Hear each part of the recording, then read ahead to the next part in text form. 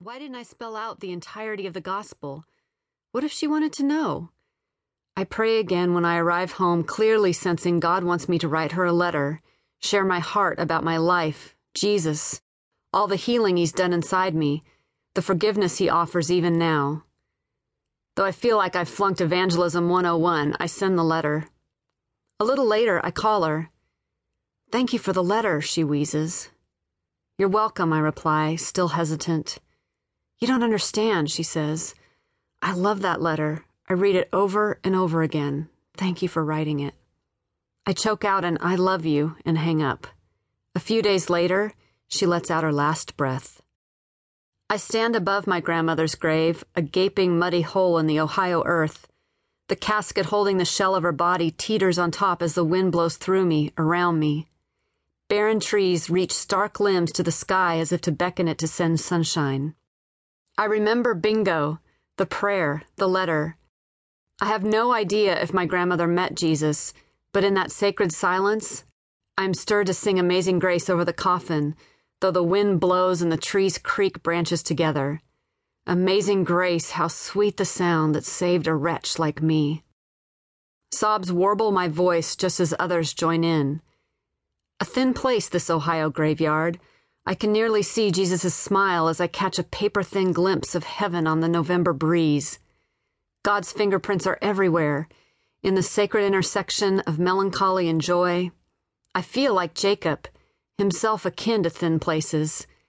Head pillowed on a rock, Jacob dreams crazy ladder dreams where angels dance up and down, to and from God's presence.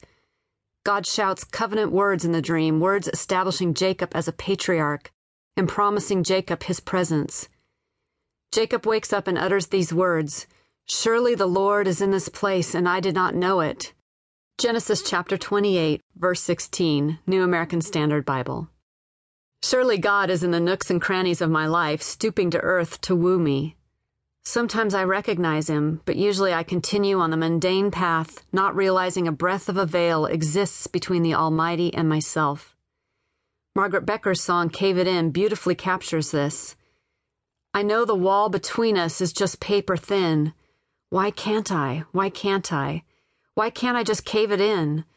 So porous these walls may be, but I'm still clawing at the seams. That's me. I live in the midst of holy moments, yet only in retrospect do I really see them. I claw at the seams of life, questioning God's ways, seldom realizing that if I'd stop clawing, I would capture new glimpses of Him through the thin places. God woos me from behind the veil, through the tragedies, beauties, surprises, simplicities, and snatches of my life I might overlook. I once was lost, but now am found, was blind, but now I see. Chapter 1, Studebaker.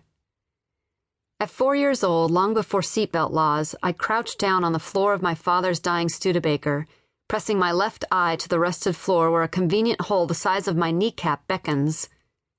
From time to time, I look up from the floor, spying Jim, I never call him father, who wears a thrift store cap over a bald head, dark brown fringe curls spilling out.